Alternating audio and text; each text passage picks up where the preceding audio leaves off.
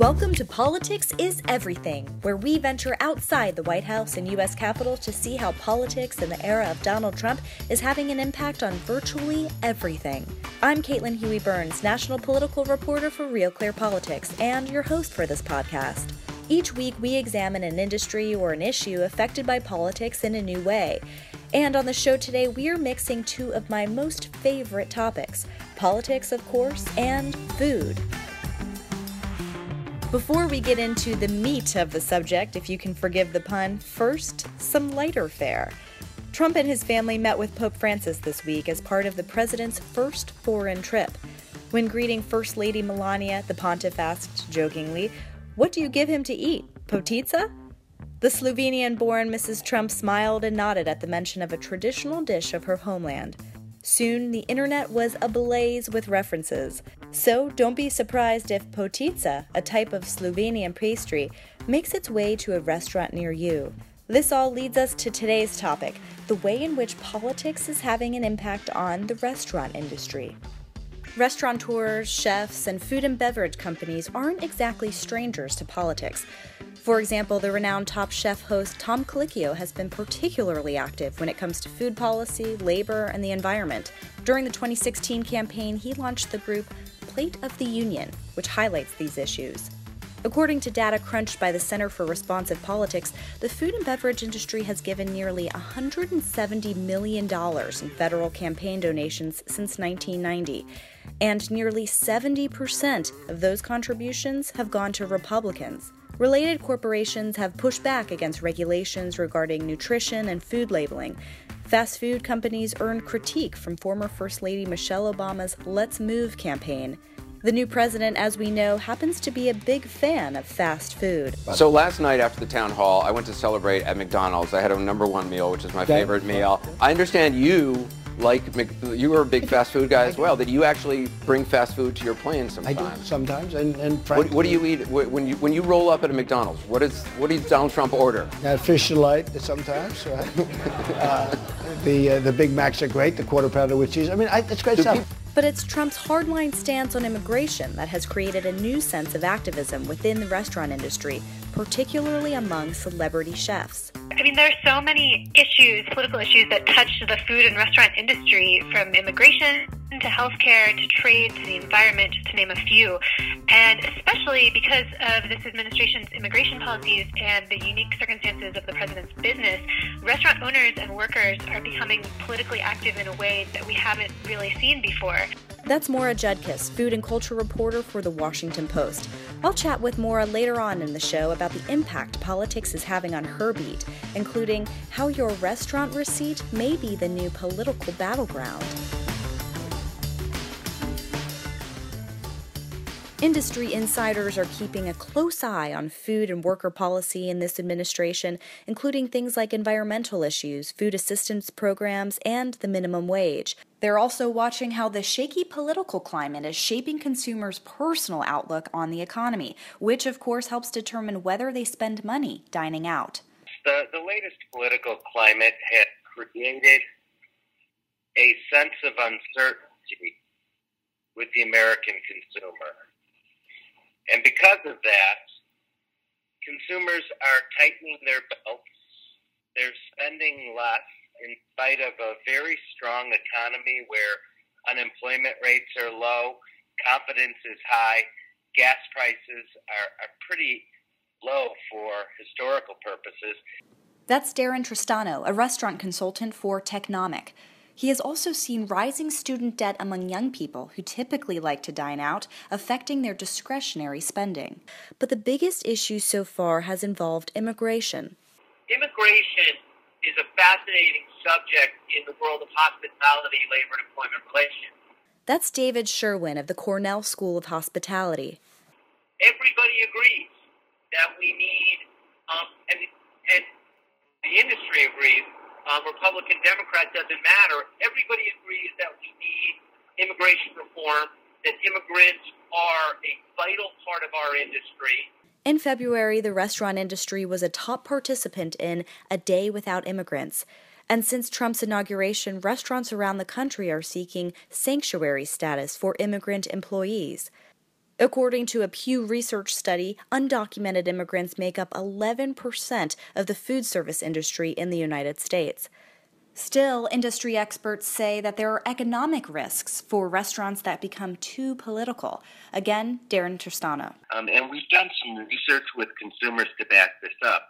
And when we ask consumers, do they think restaurants should take a political stand, very few agree with that statement. In fact, it's about 1 in 4.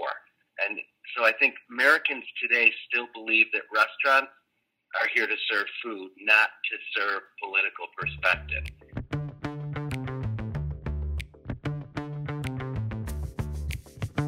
Trump's rhetoric on immigration was the center of a news-making legal battle with celebrity chef Jose Andres. In 2015, Andres, an immigrant from Spain, withdrew a deal to open a restaurant in Trump's new D.C. hotel. When Mexico sends its people, they're not sending their best. They're not sending you. They're not sending you. They're sending people that have lots of problems, and they're bringing those problems with us. They're bringing drugs, they're bringing crime, they're rapists, and some, I assume, are good people.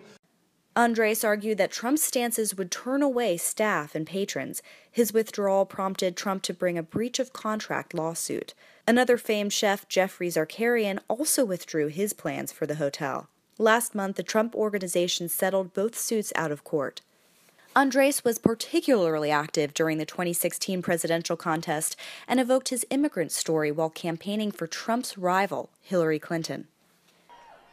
My name is Jose Andres, and I am an immigrant. Oh yeah, you can clap. This November, I will cast my first vote for the next president of the United States of America. We are not supposed to mention him until he doesn't apologize to every Latino, to every Mexican, to every woman, to every veteran, and to any person that he has insulted. The Andres battle wasn't the last involving restaurants and Trump, and some don't involve immigration. Cork Wine Bar in Washington, D.C. recently brought a suit against the Trump Hotel, arguing that it creates unfair competition. Restaurant Opportunity Centers United, a group of restaurant workers and owners, is part of a similar lawsuit. But beyond the lawsuits and campaigns, some consumers are protesting Trump through restaurant reviews. The company Signpost has been keeping tabs on this trend of people leaving bad reviews of Trump restaurants and properties. They found the negative reviews are outpacing the positive ones by a margin of 60% to 40%. Signpost estimates that online reviews could cost the Trump Organization over $60 million in losses. Still, the intersection of politics and food isn't all negative. The website Eater reported that food and alcohol delivery companies saw a sharp uptick on election night. And in some ways, it's bringing people together. Maura Judkis of The Washington Post said she has seen new trends involving food and politics, like food tours and supper clubs designed around political topics and conversation. Food can be a way to have tough conversations. It's very non-threatening to get together over a nice dinner and have a civil conversation. So I think that we might see more kind of ways that food is being used to promote understanding. I talked with Maura more in depth about the impact Trump-era politics is having on the food and restaurant industry. And I think also because, everyone has to eat, everyone loves going to restaurants, they also recognize that they have an opportunity to make their political voices heard by acknowledging and celebrating the immigrants that work for them and also for speaking out for the causes that they think are important. And you've written about the impact, the kind of the intersection of the immigration debate and the restaurant industry. One of the stories that you wrote was about, this Day Without Immigrants and kind of the impact it was having on restaurants. I'm wondering if you can kind of explain a little bit more about what you found. Sure. So the entire food industry, from farm to table, is staffed in a large part by immigrants. Immigrant workers pick produce, they process livestock, they drive distribution trucks to get our food to grocery stores and restaurants, and they work in restaurant kitchens. Restaurants alone employ 1.8 million foreign-born workers, which is 7% of the foreign-born workforce in the United States. And so restaurants and farms are understandably very worried about any kind of immigration crackdown, which would cause them to lose their workforce. And they've started to protest in ways both large and small. And one of those was the February Day Without Immigrants strike in Washington, which forced a lot of restaurants to close and allow their employees to strike and protest and march that day.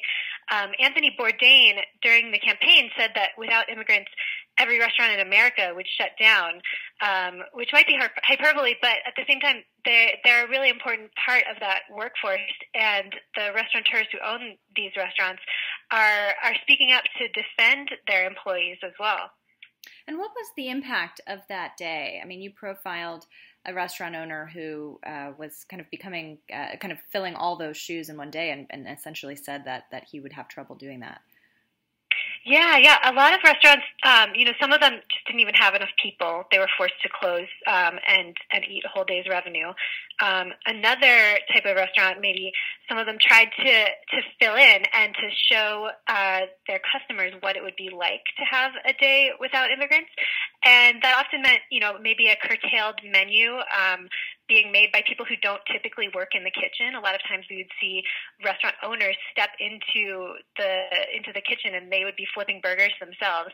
And some of them weren't doing a very good job of it, actually, because it's not what they're used to doing. And a lot of them acknowledged that their immigrant workers are much better cooks than they are and that they would really be lost without them. That's so interesting, and it's interesting that they participated in it too, because there would be an economic disadvantage for them that day, right? Yeah. I mean, restaurants, it's a really tough business to run because they have very slim profit margins. They pay a lot in rent, especially in cities. They pay a lot in food costs and labor as well. And so when they lose a day like that, it can really hurt them economically too. And the same would happen if they were to lose employees. They would really be scrambling to figure out what to do. Were there any restaurants that, didn't allow their workforce to participate in this Day Without Immigrants? There were a lot of restaurants that their employees decided en masse to work that day. The restaurants, in Washington, D.C., which is where I was writing about the restaurants, people are pretty liberal. There were a lot of restaurants that decided to just give their employees the option. And some employees, they didn't want to miss a day's wages. So they decided to come in that day after all. So there were some restaurants that were unaffected by the strike. Another really interesting story that you wrote was about how the culture wars are kind of making their way to restaurant receipts in the Trump era. Explain what you mean by that and tell us about your reporting for that story. So we've seen a number of restaurants that have kind of taken this political battleground onto their receipts, and it comes from both sides, actually. There have been workers in restaurants that have been harassed recently, a couple of incidents of people withholding tips and writing things like tips for citizens only or America First on their receipt. And that's led to some restaurants declaring themselves sanctuary restaurants, which is a restaurant that pledges to do everything to protect their workers from harassment, especially harassment regarding their country of origin. And that's also led restaurant owners to kind of fight back in this subtle way, where we've seen a couple of restaurants that on the receipt printout, when you receive your bill, they'll write something at the bottom like "immigrants cooked your food" or "immigrants already make America great" on their receipt, just as like a little nudge to people to remind them that these are the people who are actually making your food in the kitchen.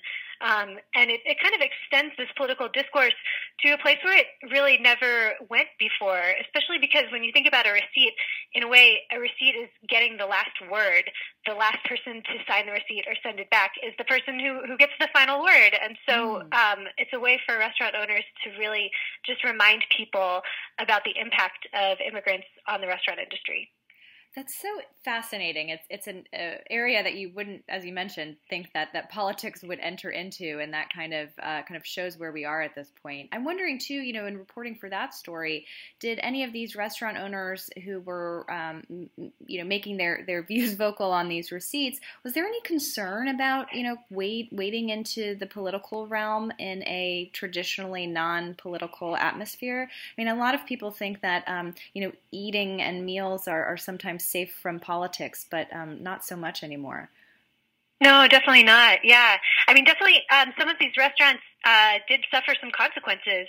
There was one restaurant in New York, it's actually owned by a New Zealander chef, who printed this pro-immigration message on his receipt, and he was completely inundated with hate calls. He also got a lot of positive messages too. But there were people who were calling saying, "I'll never go to your restaurant again." And then he would actually ask where they were from. And this restaurant is in New York, and they would say that they're from Missouri or somewhere else. And he was like, not going to lose sleep over someone halfway across the country boycotting his restaurant. But yeah, there is a concern. There are some chefs who do prefer to keep politics out of it. During the campaign, there were a lot of questions about whether or not restaurants in Washington would serve the Trump family if they showed up at the restaurant for dinner. And many restaurateurs said, yes, of course they would, because we're in the hospitality business and our job is not to turn away customers. Yeah, so that brings us into another really interesting part of this trend that we're seeing. The celebrity chefs, of course, and we know too that Donald Trump is a celebrity, right? He lived in New York up until a few months ago. Very involved in this kind of thing. So that kind of clash is really interesting to me. Have you seen, any more evidence of chefs kind of clashing with this new president? The obvious one that we all think of is Jose Andres. Yeah, of course. And that lawsuit was recently settled. As we remember, Jose Andres and Trump were both embroiled in a lawsuit when Jose Andres pulled out of the Trump Hotel because of Trump's comments about immigrants. And since that lawsuit has been settled, Jose has really activated other chefs, I think. That's been a huge impact of his actions. He campaigned for Clinton. His own immigrant story was very powerful. And I think a lot of other chefs have really been influenced by that. We've also seen other restaurants that have sued the Trump organization, too. There's another lawsuit from the owners of the restaurant called Cork in Washington, and they are suing the president, alleging that his continued ownership of the hotel and restaurant constitutes unfair competition that damages their businesses. And they aren't seeking any damages, but they're actually just trying to prohibit the hotel and restaurant from operating while he owns it. The president has said that he is immune to such a lawsuit. But I mean, this is a really new territory for restaurants in Washington because they are competing directly with the president. And that is harming their businesses because, of course, people who come from out of town, especially people who come for political reasons rather than tourism, are more likely to frequent the president's businesses. And so they see that as a really unfair advantage. Oh, that's really interesting. And, there's been a lot of reporting about how there were some concerns about, D.C. restaurants and kind of the culture changing with this new president. I'm wondering if you've seen more evidence of that, or are things pretty much, in terms of the restaurant's perspective, kind of seeing how things play out? Mm-hmm.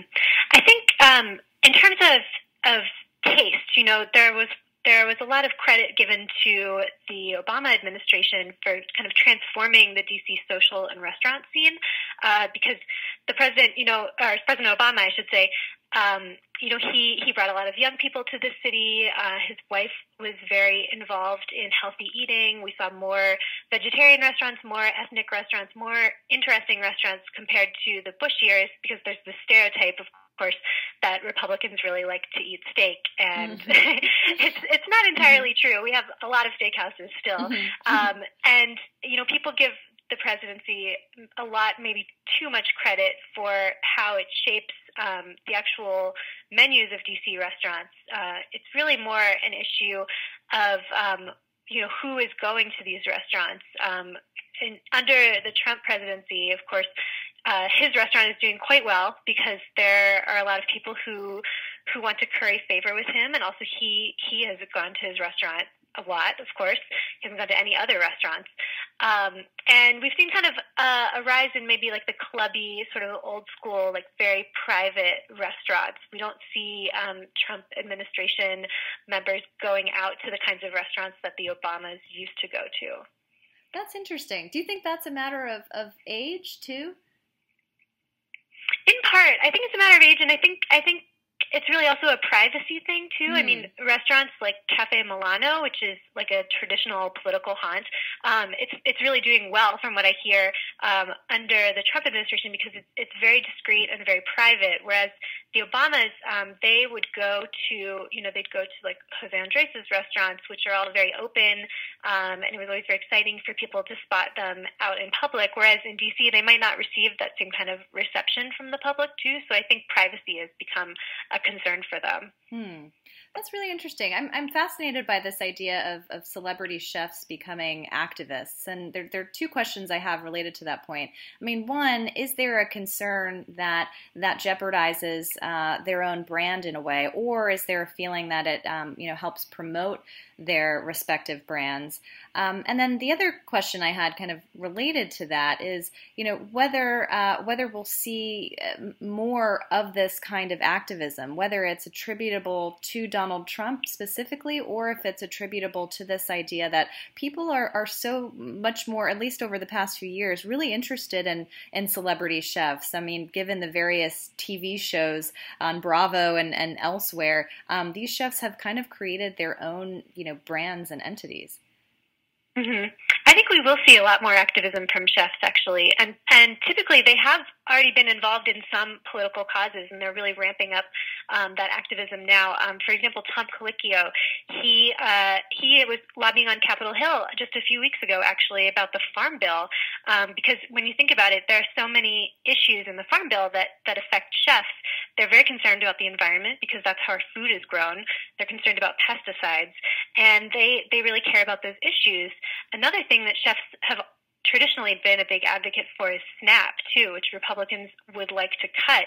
And so they have also been lobbying on behalf of SNAP, and they've even, some celebrity chefs have even floated the idea of a food march on Washington.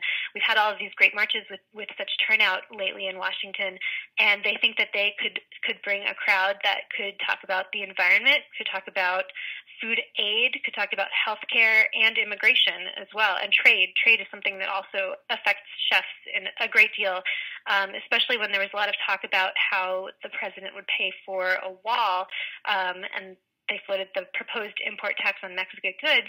Much of the produce we eat comes from Mexico, so that would really affect chefs and restaurants in a great deal.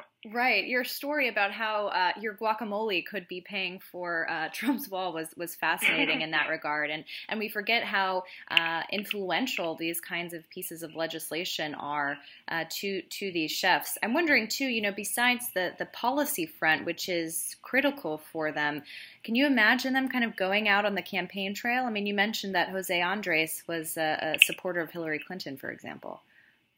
Yeah. I mean, I think it depends on, of course, what happens over the next year or two, but I think that chefs really do feel activated in a way that they haven't been before. And with Jose, I mean, he has such a powerful immigrant story too. He really is kind of the American dream for immigrants. And so campaigns, of course, could be really wise to utilize someone with a story like that, especially because celebrity chefs are very beloved too. I mean, people love to eat, people love their food, so they could really have a powerful message. Mm-hmm. Right, and the followings that they have amassed either through television or through Instagram celebrity chefs and YouTube chefs, and people kind of up and coming in the industry are amassing huge public followings, which is fascinating. So kind of leveraging those. I kind of wanted to end on a lighter note, if we could. I'm wondering if you've seen any kinds of fun or interesting ways that politics is playing into restaurants. I'm thinking of foods named after Trump or representative of certain politicians or specials or anything like that, either in D.C. or elsewhere, kind of playing into this new presidency. Oh, yeah, definitely. There have been a number of pop-up restaurants that have poked fun at the president, in Washington especially. There's this one restaurant, Barrel, on Capitol Hill, that during the election had Trump-themed drinks, and the best part was they had these oversized menus designed to make people's hands look very small as they held them. And the drinks were named after the president's quotes. One of them was, quote, "Part of the beauty of me is that I'm very rich." And it was made from like this very, very, very old bourbon, mint sugar, and freedom was another ingredient. And there was another cocktail called He's a War Hero Because He Was Captured. I like people that weren't captured, okay? And that was another bourbon drink as well. And the same bar, they kind of they like to antagonize. They did a Russian-themed pop-up for inauguration with Russian vodka and beer, and kind of the piece de resistance was this mural of Trump's cabinet as the Last Supper. So they made everyone look very grotesque and very silly, and it drew huge crowds. It was very, very popular. So I think restaurant owners also realized that, they can kind of capitalize on this in a very fun way, especially in Washington where people are quite liberal and they can kind of take out their frustration over a good drink. Thanks to our guests, and thank you for joining us for Politics is Everything. I'm Caitlin Huey Burns, and I hope you'll tune in again next week.